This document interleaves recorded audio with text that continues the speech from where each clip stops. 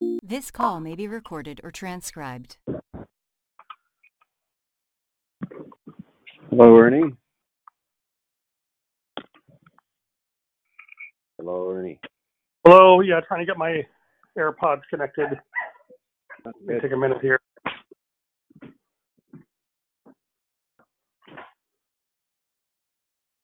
Testing 1, 2, 3. No, this is not pairing for some reason. This is very odd and very annoying, especially because the dogs are waiting for me to walk them. I guess I'm trying to do too many things at once.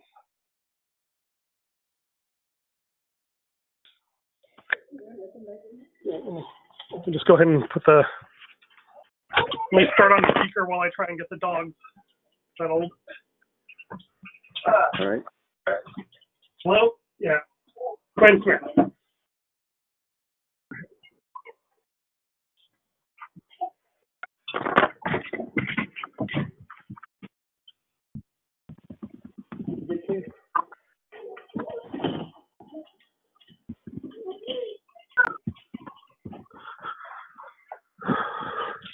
All right, this may not actually work, but I'm going to give it a try because I am crazy that way.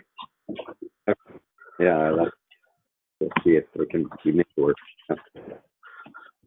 The challenging part is I'm trying to walk two good-sized dogs one-handed while holding the phone up. So, how are you feeling? I feel very deep peace. I think it was helpful, your suggestion that I speak in terms of my concerns rather than simple statements about what they've done. And so I went through and we did that. Yeah, we're talking about this email to the event, one of the people responsible for the event where you're having issues around the masking policy. Right, and it's really to the three leaders. It's addressed to one, but copied to the others. Yeah. The ones who specifically had issues, the ones who were pushing for the policy that you disagreed with? Yeah, or the ones who approved that? The three top leaders disagree with the policy that they approved and are urging me to ignore the policy. I see. Privately urging me to ignore the policy. So they want me to show up and disregard the agreement they have with the other parties. And that, to me, is right. They're trying to have their. You feel like they're trying to have their cake and eat it too. Yeah, that they've made those who are pressuring them the de facto leaders in this decision. So you and I discussed earlier, I don't know if we recorded this, but asking them, for the people that have the strong feelings, if they would rather not come at all or that I come and just follow my own conscience. And they said it's not worth having that conversation, for me to have that conversation with them because they're unreasonable and they can't, discuss this matter. So, who felt they were? Who said they couldn't have this conversation? So I asked the formal leaders permission to come to the ones who had pressured them into the policy for permission. I'd asked the recognized leaders for permission to contact those with strong feelings to ask if they would rather, to just put it in their hands, would they rather... Right, you wanted to consult them, and the formal leaders said that the de facto leaders were unreasonable, and they didn't want to have that conversation. They didn't want me to pursue them with that conversation. Right, okay. And so you were drafting an email to send to the formal leaders? Yes, to the three formal leaders. To express your frustration with how they are managing this process. I would say my concerns, because I think that the enemy's goal in this is disunity, to disrupt the potential value of the event.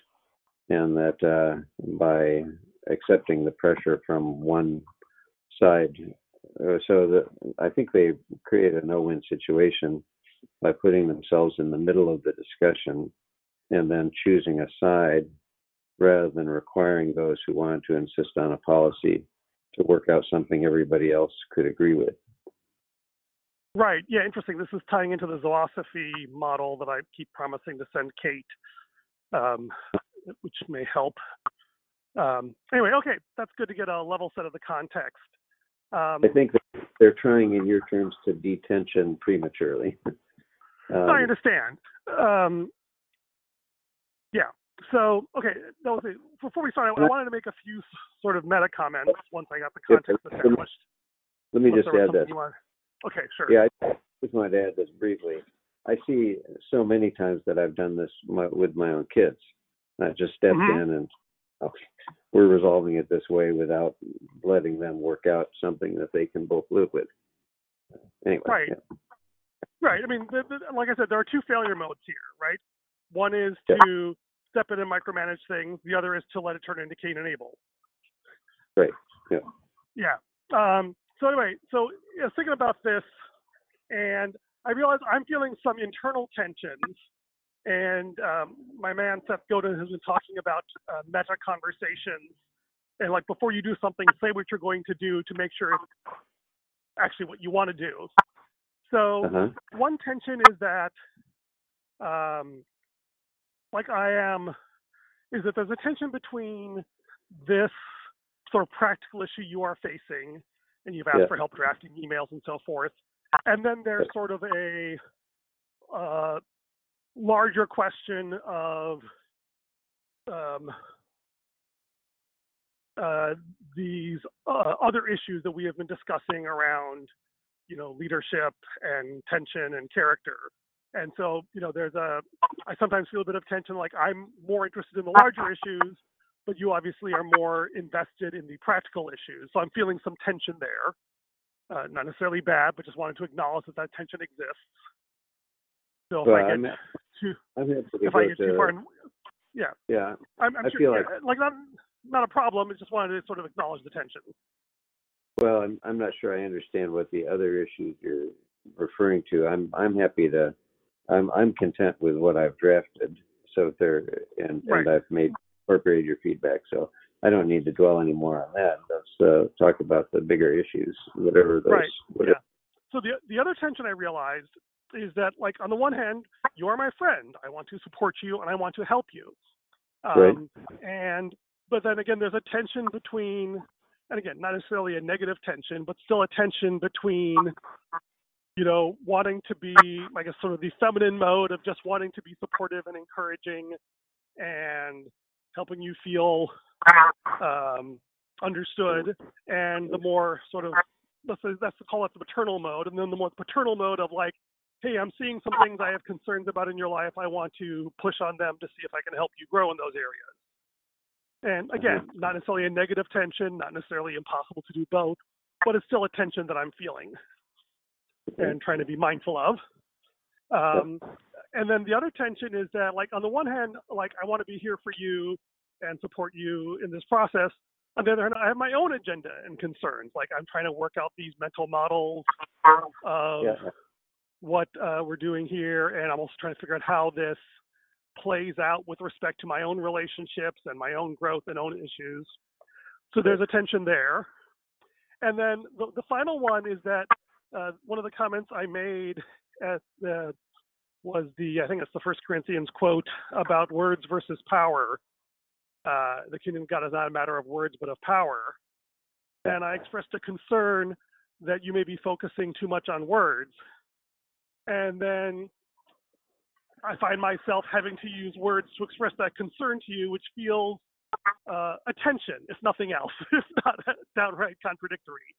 And so I just wanted to sort of acknowledge that and pause for a bit to see if you had any thoughts or meta thoughts.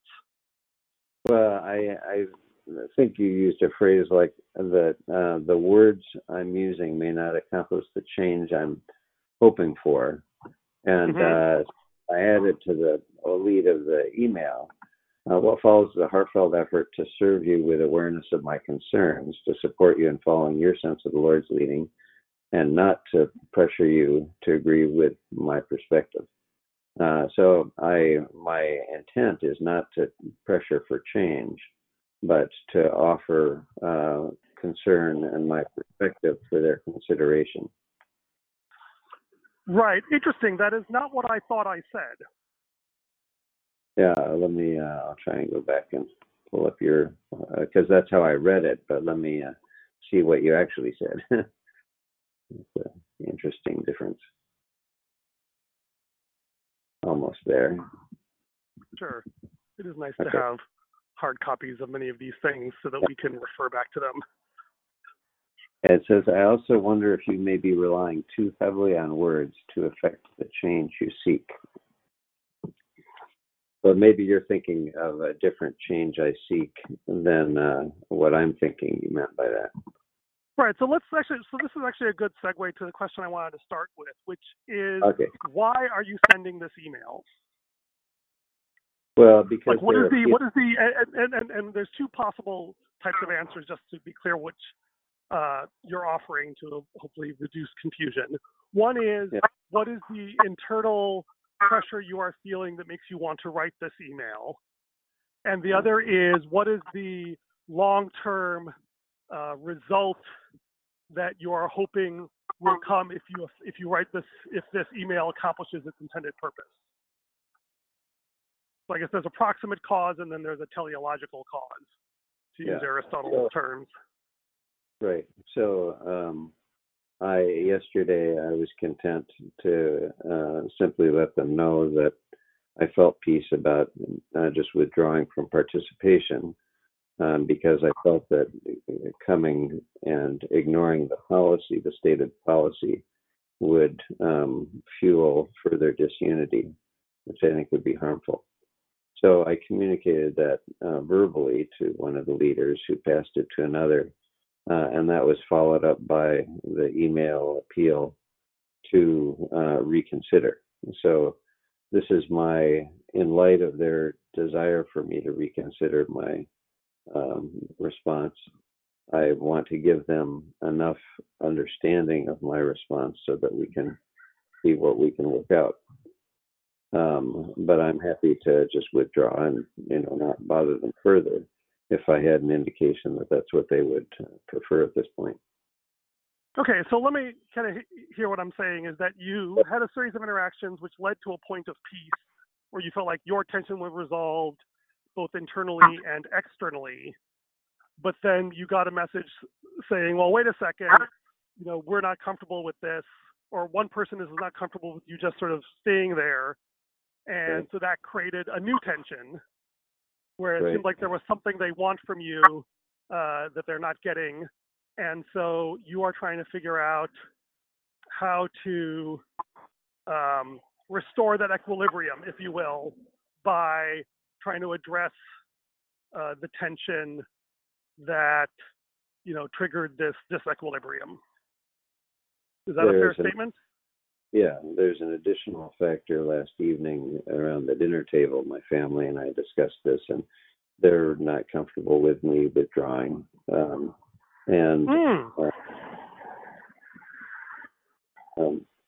so there's a second tension that arose. Yeah, they would like me to just follow the private guidance I'm receiving from the top leadership to just disregard the policy. Right. And Ralph Winter used to say, when good men differ, they're generally looking at different sets of facts, something like that. And so I want to enable them to see my perspective so that we can engage in a way that can hopefully draw us to a mutual understanding. Okay. That is fascinating to me because while that is true, I think it is deeply misleading. What's misleading? That when people disagree, it's because they're looking at different facts. Okay. Yes. It's an approximation. Well, yes, but the question is it the right approximation, right? Is that, and I think that's actually and this gets to the point I was trying to make. Okay. Is that, and I don't know how he meant it, but the way I've seen that statement used or interpreted, especially in a Caltech context, is that, the problem here is a lack of information And if I provide enough additional information, that will solve the problem. Maybe is that consistent with how you've seen that interpreted? I would shift in my practical experience from the problem to a problem. There's different sets of information. Okay, but like going back to the Ralph Winter quote, which is a fair one, I think. Yeah. So how would you frame it? Is that when there's a difference between the difference, if you will, it's due to people looking at different facts. Yeah, well, right? So his was when. Do you want to use the word difference? Okay. Part of it was when good men differ. So part of this assumes integrity and virtue. Right. Yeah. And so this is the thing is that so when good men differ, it's because they're looking at different facts. Yeah. Right. So here's where I feel like that statement is true is misleading. Okay. Okay. One, there are no good men. I'm going to go side with Jesus on this. Right? No one is good but God. And if we only had good men to deal with, we wouldn't need a savior. But Scripture also says that we have the mind of Christ through the Spirit of God, and we need the grace. Right, but okay. So let's talk about that. So there's a couple of different ways to interpret that statement. One is sort of the Platonic or even Gnostic school of thought, which is that the mind and the reason are pure and intrinsically good, and it is only the flesh or the emotions that are evil. Which I don't think you subscribe to that school.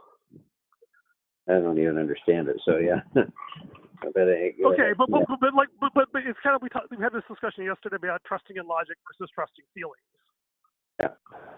And there are people who actually have a theology that reason is not fallen, and that it's possible to be that you cannot trust feelings, but you can trust logic. Yeah, I do not. I have practiced that much in my life. I do not believe it. Right. Okay. Fair enough. So given that so when it says we have the mind of Christ, I take that as this is a thing available to us, not necessarily a thing we always avail of. Yes. Right. In the same sense that we are perfect and blameless without sin. Right. That is a thing that we have, but not necessarily a thing that has us. So to state in a different way, I believe that the leaders in this context aim to do the right thing and may have not succeeded. The best thing was Yeah, well, but this is actually a really important point that I think is a source of a great deal of frustration and miscommunication. The best version I've heard of this is that, but there's an important sentiment there that I want to honor, and the best way I've heard to honor that is that we need to mine the gold of good intentions. Right. Okay. And that is to say, everyone has a good intention somewhere. Right. For what they are doing. Okay. Yeah. But it is not necessarily the only. But it is never the only intention they have. Hence my disclaimer at the beginning. Right. Yeah. Like I have an intention to help you, but I have many other intentions too, and those intentions are intention. That's actually not a bad episode title. Intention. That and being aware of that avoids often horrendous oversimplifications. Because, like when I'm talking to a member of my family, I know my intentions are good. What I really mean is that I have a good intention, but I have other intentions that can often sabotage that. Like, for example, common one that I am trying to be very conscious of this time around is that, because I want to help you, I want to ask you questions. But if I ask you too many questions, it turns into the Spanish Inquisition, and you feel like a frog being dissected under a microscope. Right. And so, okay, so And the thing is when we start by assuming that people are good, and then they're not, then we end up acting maladaptively. Yeah, so I do just want to affirm that I believe everyone in leadership, both the top level leaders and those that have pressed this particular position, do have good intentions, the best of intentions. Yeah, see, so I don't buy that. I mean, like, this is my point, is I think that's actually a dangerous assumption if you take it too far. Like, they have some good intentions. Is maybe a little bit safer statement. Well, so this seems in conflict with what you said earlier about mining the gold of good intentions. But what I said, mining the gold of good intentions, what I mean is that somewhere people have a big raw mass of intentions. Okay? And somewhere in there is gold. Okay? But to get gold out of ore, it's not like, oh yeah, I just see the gold, there it is. It's like, no, you have to dig it up. You have to crush it. You have to melt it. You have to refine it. You have to squeeze it. You have to form it. You have to anneal it. Like there's a huge amount of work necessary to actually understand what the good intention is, rather than just taking it as a given. Okay. All right? And by the way, the same, I think, is true of ourselves. Yes, yeah. Right? Is that we have many intentions, and they are all, have different levels of goodness and different contexts in which they are good or adaptive. Right. And, okay, parallel is, okay, go ahead. Yeah. Keep on. Right. So the first problem I have with that statement is the word good. It's like, okay, that's a nice sentiment, but if you take it too literally, it leads to some really bad outcomes, is my first thing. The second thing is that as a techer, I tend to focus on the facts, right? Look at the facts. Oh, they have more facts. No, but to me, the operative word in that statement is look. Is what are they looking at? And what do they see when they look? And, as we saw it, like even with like my little short, 2-sentence email, you saw something very different than what I did. Okay. Right? And that you saw you felt like my primary point was that the words you are using are not going to be effective. But my point was actually the fact that you were trying to use words may not be effective. Well, and you saw something different. The reference to the change I'm seeking seemed not to fit with my conscious intention, but it probably is within the massive intentions. Well, yeah, but I think but my point though is that it's not which words. It's the fact that you're relying on words that was troubling me. What would be the alternative? Yeah, like I said, there's a tension here, but it's an important one, and this is one of the things that I don't have an answer for. But I am one of the things that I don't know if you were around for season 2 of The Great Reset, or if you probably joined after that. But one of the topics we were studying education, I think, and Paul somewhere in Corinthians said, I made it a point not to come to you with persuasive words, but with the power of the gospel. I think it's in that same chapter that I sent you earlier.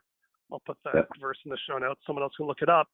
And I just realized, oh my God, I have spent my entire career and probably my entire Christian life trying to find persuasive words. And Paul just said, oh, that's not the thing that we're supposed to be doing. And I keep coming back to that. And like, what is the alternative? Yeah. And certainly it's a little easier to see the alternative if we use the adjective persuasive words, right? Like, I am trying to use these words to persuade you of something. And, and this is like, so some categories that I think are, at least within my subculture, not nearly as true as we like to think they are.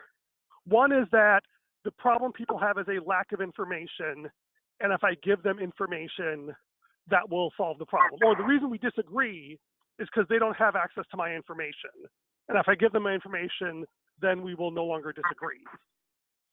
I think that is, it's true, but it's like a set of measure zero where that's the case.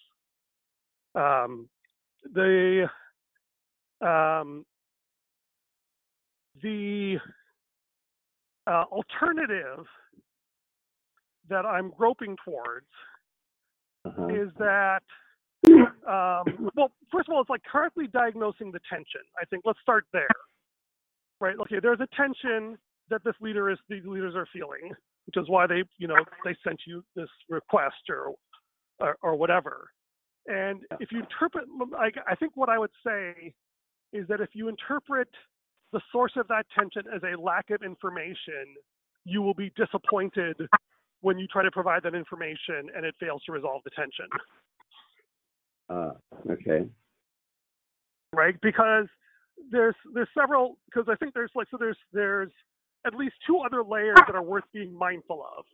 One is that like a naive perspective on what it means to have good intentions, right? Is realizing there's lots of different things going on. And in fact, I think you could easily, like, we don't want to ascribe the worst motives to people. That's not particularly healthy or useful either. But appreciating the complexity of motives, I think, is important. The second thing is that what people see is hugely shaped by what they feel. And that is I think, a fairly robust scientific statement.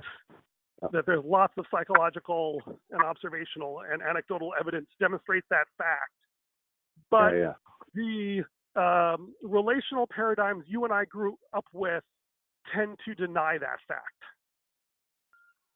And one of my reflexive behaviors that I'm trying to be more mindful of is to assume that just because I see something, that others, when they look at it, will see the same thing. That's one. And then the second reflexive behavior is that if they don't see what I see, there's something wrong with them that I need to fix.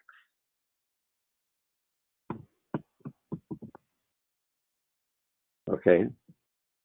And so I think the interesting question that I would, so what is this? What is the practical upshot of this? So the long, hard, messy answer, which may not be the right answer or the best answer, is that, the source of this is like, so I'm proposing that the source of this tension is not a lack of information, and that therefore providing additional information is unlikely to resolve it. That's the first point. Make that statement again. Yeah, is that my first claim, I guess, is that the lack of information is not the source of this tension. And so providing more information will not resolve the tension. Yeah, which tension are we referring to? Well, there was some, I said, like, you were in a place of peace where you felt like you'd said your bit and you felt like everyone would be okay with it, but it turns out not everyone is okay with it. Well, I didn't. And they either want you to change. I didn't you think felt they. Sorry? Well, I didn't expect them to be okay with it, but I'm okay with it. Okay, you're okay with it. And I'm not surprised that they've appealed to me to change my mind. Right. Okay, fair enough. And so you're not surprised. Okay, so you're not surprised that, so in some sense, when they sent you this email or they sent you this request, whatever, it wasn't actually new information. No, they've been saying from the beginning that they want to have a public policy. But no, I understand that. So the question is that, so at one point in your piece, you felt like you said everything you needed to say. Now it doesn't feel like that anymore. So something changed where now you feel like you should send them an email. Well, they emailed me and asked me to reconsider. I feel like I should respond. Okay, so what happened is that there was a request that they sent you. For me to reconsider. Sorry? Right, so they even though you knew that they wanted you to reconsider, the fact that they sort of formally asked you to reconsider Yeah. created a sense of obligation where you feel an obligation to respond. Yeah, I have a fairly deep commitment not to shutting down conversation, but to continuing to engage until we're both at peace. Right. Okay, that's good. Okay, so that's a really good statement of the objective. Okay. Right? Is that from your perspective, even though you're at peace with your decision, other people are not at peace with your decision. And so the goal that you're trying to achieve is trying to get to a place of mutual peace. Right? Yeah. Yeah. Okay. So, so that's first, because at the beginning we weren't even clear what the effect was that you were trying to achieve, the teleological because. Right. But you are concerned because they're not at peace with your decision, and you would like to evolve the system to a state where you're both in a position of mutual peace, rather than just decoupling entirely and letting them to deal with it on their own, which I think is a noble goal. Okay. So here's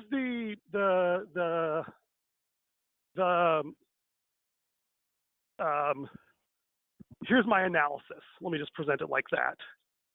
Is that our bias is to assume that a difference is due to lack of information, and therefore we need to provide more information to resolve it, that difference.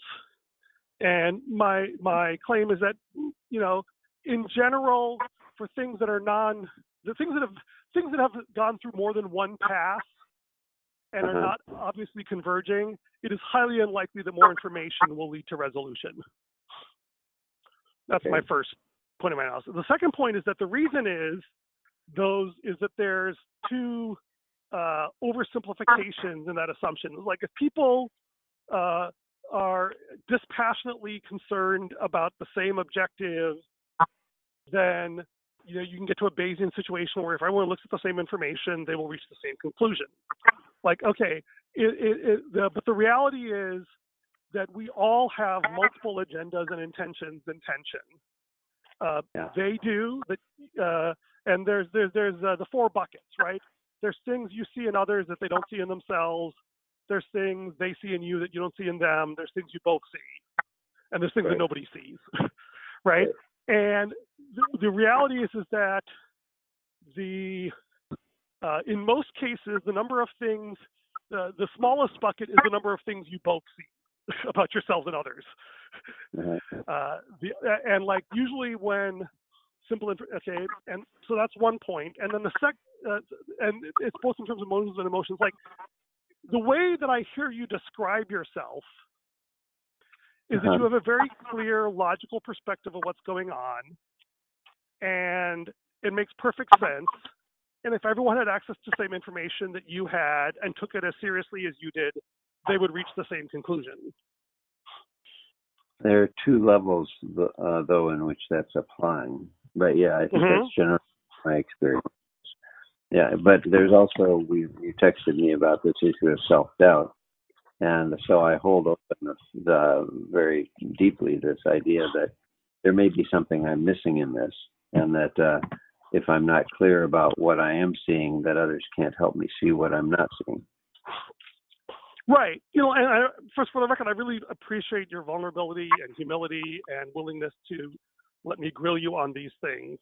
It is definitely one of your finest traits, and occasionally I worry that it may become a weakness because I may abuse it, but without you telling me. But you're getting better at telling me, so I'm encouraged by that.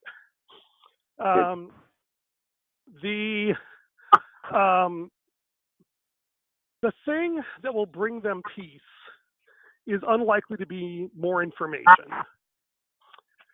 It would be, and I think, in fact, the two things that would be, so I think there's actually four things that are worth thinking about, and maybe I'll just leave it at this, and then let you, is that one, try to understand, like, okay, in addition to the noble intention that they have about wanting to, like, host this event and get everyone there, it's like understanding all the other, maybe less noble, but nonetheless valid intentions that they have in tension, right? Like they have a life they want to get back to. They don't want to have things be disrupted.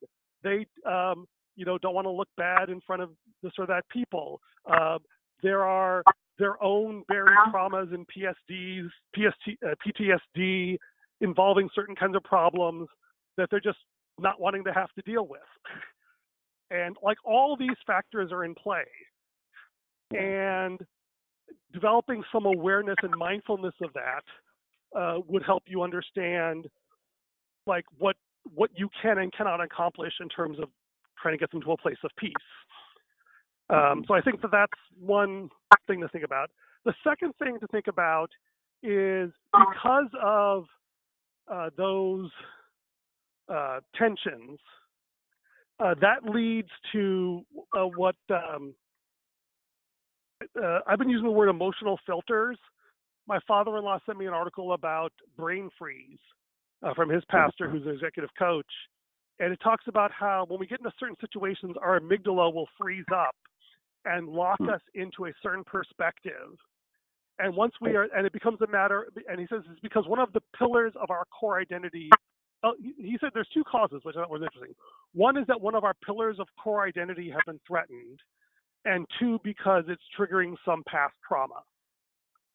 And I'm not sure if those are two different things, but I thought those are really good categories to think about it. Is there something in their identity? And this is what I've often noticed. When I find a good man doing things I consider bad, then usually it's because without realizing it, I have shared a piece of information that contradicts one of their pillars of their identity. Or two, I have generated an emotional reaction that resembles a past trauma. And in those situations, a direct approach is suicidal because we're no longer dealing with the forebrain or the cerebral cortex. We're dealing with the amygdala. And so and I've had this literally happen to me where I will, I'll have a conversation with somebody, and then I'll come back to them a week later or the next day, and they will literally have no memory of that conversation. Like everything I so painful, like the 2 or 3 times I managed to argue someone that I disagreed with into seeing my point, they literally would forget everything the next time I talked to them. Right. Because it was literally like their brain rejected it, even if in the context I was able to force that. So that's one half of it. The other half of it is to do the same for yourself. Is to be more mindful of like, okay, what are the other things that I want and feel? What are my pillars of identity that feel in play here? And what are the past traumas? Like one of the things that struck me, maybe I'll wrap up on this, is that you've described a little bit about your family background. And I noticed that you have a drive, which is not an ignoble thing, to connect people to resources that will help them avoid problems. Mm-hmm. And I can't help but wonder if that is a reflection or is both empowered in a good way and tainted in a maladaptive way by some sense of helplessness in the challenges you faced in your family of origin.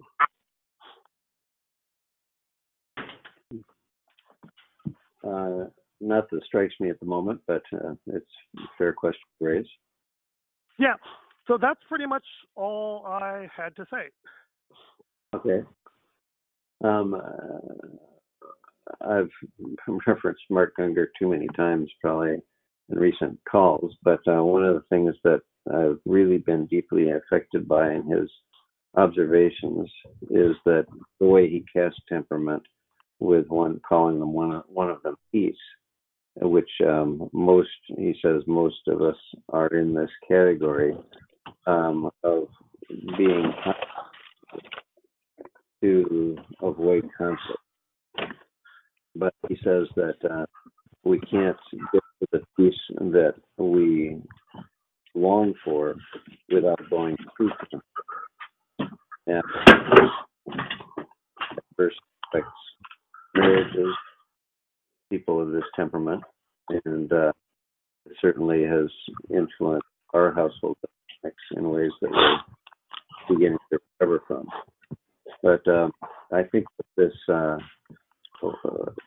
that what has unfolded in the top level leadership is a form of conflict, which is preventing the kind of people that they want,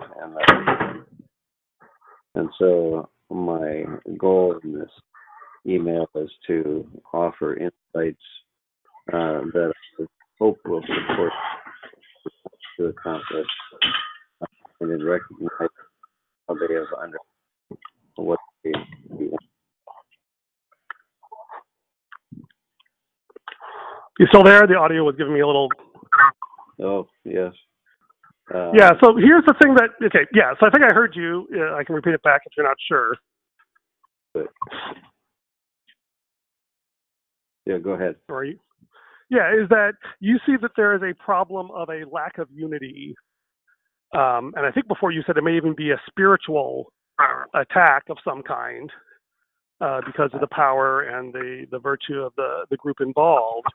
And so you're hoping that by providing insights that you can help them overcome this. Yeah, not that alone. Prayer as well, and just trying to approach in a different spirit and be humble. There's a variety of beyond information, but yeah. So I think that's and I think that's I would flip it, right? Okay. Right.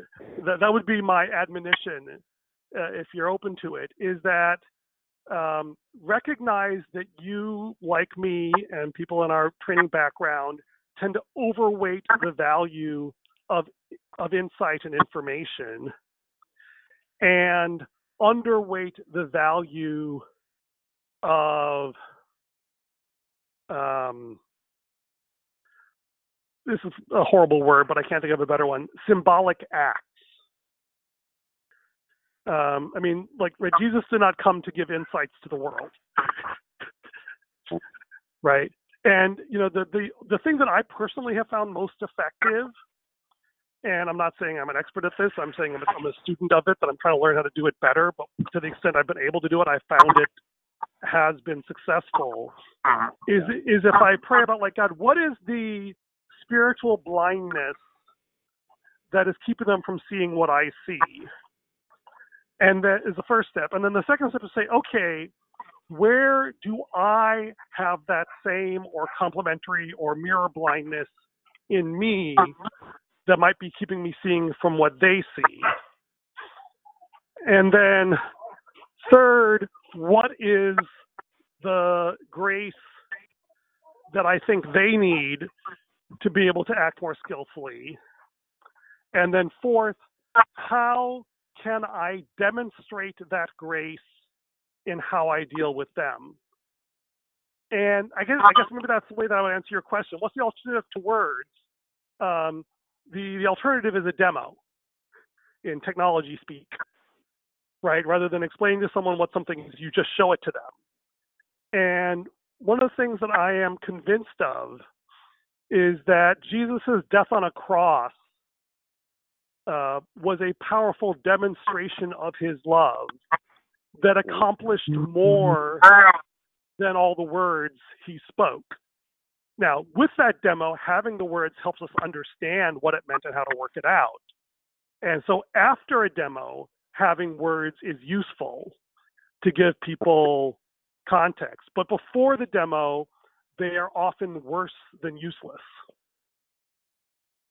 Yeah, so I find that when I try to instruct people about movement practices and principles, that and I have a suspicion that if I could effectively model them and engage people in experiencing them, that it would be much more fruitful to do that before describing and analyzing them. Yeah, and ironically, what I have found is that it is actually the most effective, the more painful it is. And I guess pain isn't the only currency of these things, but certainly the more proof of work is what the Bitcoin people call it, or proof of stake if you prefer. They're similar but not quite the same.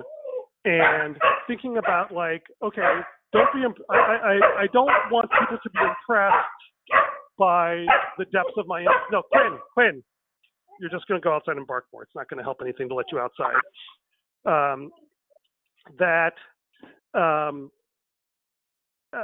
think a lot more about if people can see how much it is costing me to do.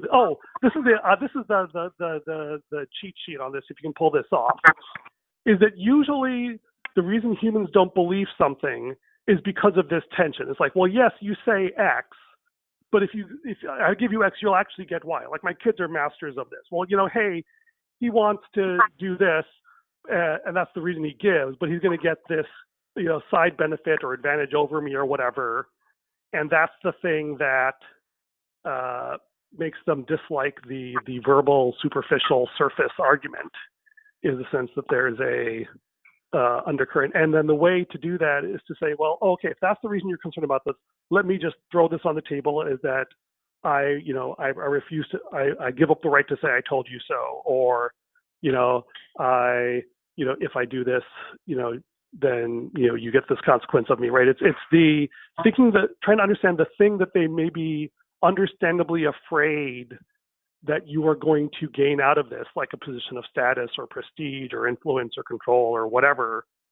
And if you can figure out what that is and then sacrifice that, then that, and this is actually this explains probably a lot of my other issues, this is helpful for me to think through, that changes the emotional temperature of the place, because suddenly the thing that was the source of their fear is no longer on the table, because they've seen that the thing that you actually really do care about is more valuable than the thing that they are afraid you're doing instead.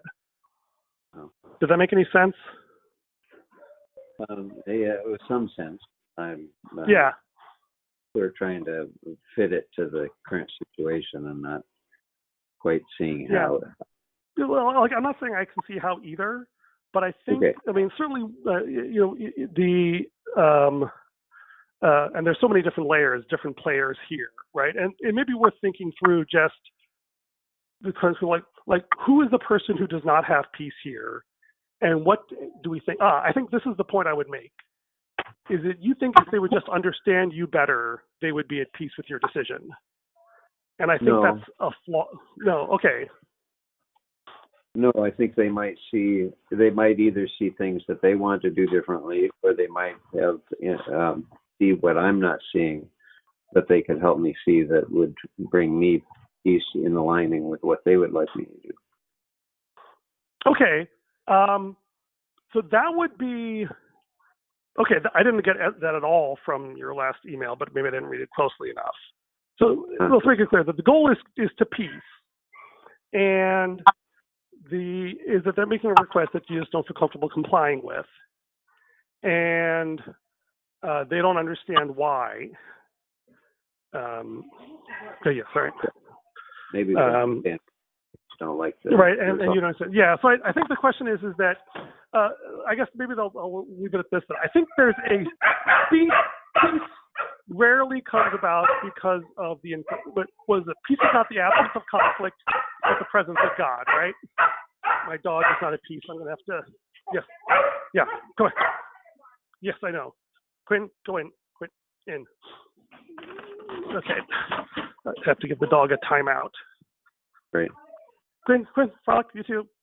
I will give them so in this case, trying to figure out why my dog is upset and resolving it has had no value whatsoever, and it's causing stress in the rest of the family. And I just have to go to the extreme of putting him in his crate, which he sees as a safe place. And then I can do it in a gentle way, or I can at least compensate him by giving him his treat, because he knows that when he gets in his crate, he gets a treat. And so that resolves the situation without actually addressing the underlying causes. And I think that's probably what I would recommend, is that, like, I don't think you guys are, I think the issues involved would be great if you could get to the depths of the motives and the emotions and the fears and everything. But that is a very long, tedious therapeutic process. But you and I have spent hours, and I'm not sure we understand each other on a lot of these issues, which is why I've avoided the content entirely, right? Despite the depths of our relationship and our shared cultural context and the fact that we have so little at stake, as opposed to elsewhere. So it's like, okay, I would suggest giving up intellectual agreement or even intellectual understanding of each other as a goal, or at least setting that to aside and say, if I don't have that, how can I bring peace to this situation? What would make them feel at peace? Like, you know, the cliche answer from someone like me is like, well, why don't we just have a DBJ on what we think are or we ask God for a scriptural passage, and we just spend time reflecting and meditating on it together and seeking God, and see if He says something to us through this. And that regardless of what we decide, regardless of whether we have any intellectual agreement whatsoever, if we all feel a sense of peace that we feel like we've shared and that God is good, and you know this is what's happening, then that's it. Like sometimes that's enough. A cathartic act, I guess, is the technical term for that. So I don't know. That's my thought is to take the thing that you most want, which is intellectual resolution, and sacrifice that and see what that gets you.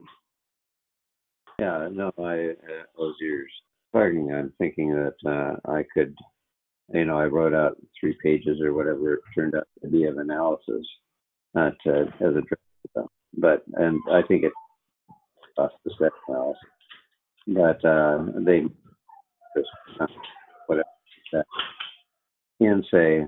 It sounds like you were to leave policy in place that does not allow you to feel well. Hold on a second.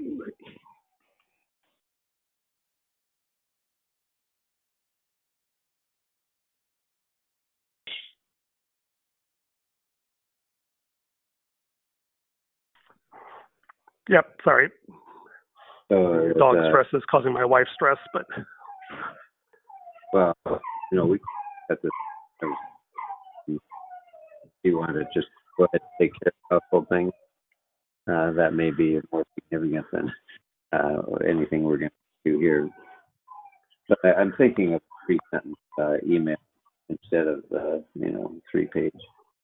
Yeah, and the other thing is that rather than trying to push information, giving them a space where they can pull information. Like, I'm sorry, I don't know how to explain this to you.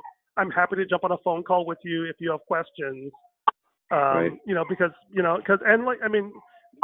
it's probably, the other way to think about it is the reverse fleece. It's like, is to ask, like, what would it take for you to change your mind? Ask God and say, if someone was willing to do this, then that would change things for me. If this impossible thing could happen, then actually I'd be okay complying with your request. Like, I don't know if there is any such thing, but if you could provide them that would at least give them something concrete to react to. Well, I'm feeling tension because I feel like you're causing your wife distress by talking to me. Oh, no, my wife locked herself in a room. She's good, and the dogs are whining, but I'm okay with that. Okay. Yeah, so in fact, I think I will go outside. So I can't. I'm going to do the cowardly dad thing and go into a different room where I don't hear the dogs barking. Like your wife. Yeah. Which is, not a healthy long-term strategy, but a very useful short-term tactic. So what I'm thinking after our conversation is simply write the leaders that are appealing for me to reconsider and saying, it sounds like you want to leave a policy in place that makes me feel I and my friends I've invited are not welcome, and you want me to ignore the policy, violate the policy without the agreement of those who press the policy on you. Is that a good description of the situation, and just let them wrestle with that? Right. I would encourage you to flip that so it starts with I rather than you, because that reads really accusatory. All right. right? You did this to me. You did this to me. Right. So it's more like, hey, I understand you're in a difficult situation. Right. I personally just don't feel comfortable because I feel like you're asking me to do something opposite of what they want. Well, yeah, actually, I just don't have any comfort around that sentence. It just feels like you want them to understand what they're doing wrong in your eyes. Yeah. Okay. I'll work on that, and probably right. run So the it by question you. is that because I mean, again, I got a bunch of meetings today. I'm not sure if I'll be able to check email before this evening. But I mean, just think about what are you trying to accomplish? Is your goal to try and make sure they know what they've done wrong, or is your goal to try and help them come to peace? That's the thing. Do you want them to be right, or do you want them to be at peace? And are you willing to let them be at peace even if they're not right? That's probably a good question to end on. Okay. Yeah. Good. Thank you. All right. Should I pray for you real quick? Sure. Yeah. God, I just thank you so much for Robbie and for these conversations. And I'm not sure how much I'm helping him, but this is helping me. And so I just ask for your grace through all of this, that somehow, and Lord, I really believe that working through these issues is actually way more important for the spread of your kingdom than any given event or policy, because these are the hard places in our heart where the kingdom of God gets stuck. And I want the kingdom of God to flow through me to Robbie, and from Robbie to these leaders, and from Robbie and these leaders to the missions community, and from the missions community to the world. And, I just see so much that is blocking the flow of your spirit and unity and grace. And I'm not terribly competent to do any of this either. But the cry of my heart, and I believe Robbie's as well, is that we would be like Christ, that we would be his hands and feet and his heart and his eyes, so that others can come into the blessedness of knowing you, and so that we ourselves can come into greater depths of knowing you. Lord, that is what matters most. And I just cry out that you would help us to grow closer to you through this process and to draw those closer to you as well. I ask this in Jesus' name. Amen. Amen. All right. Thanks, Robbie. God God bless you. Bye.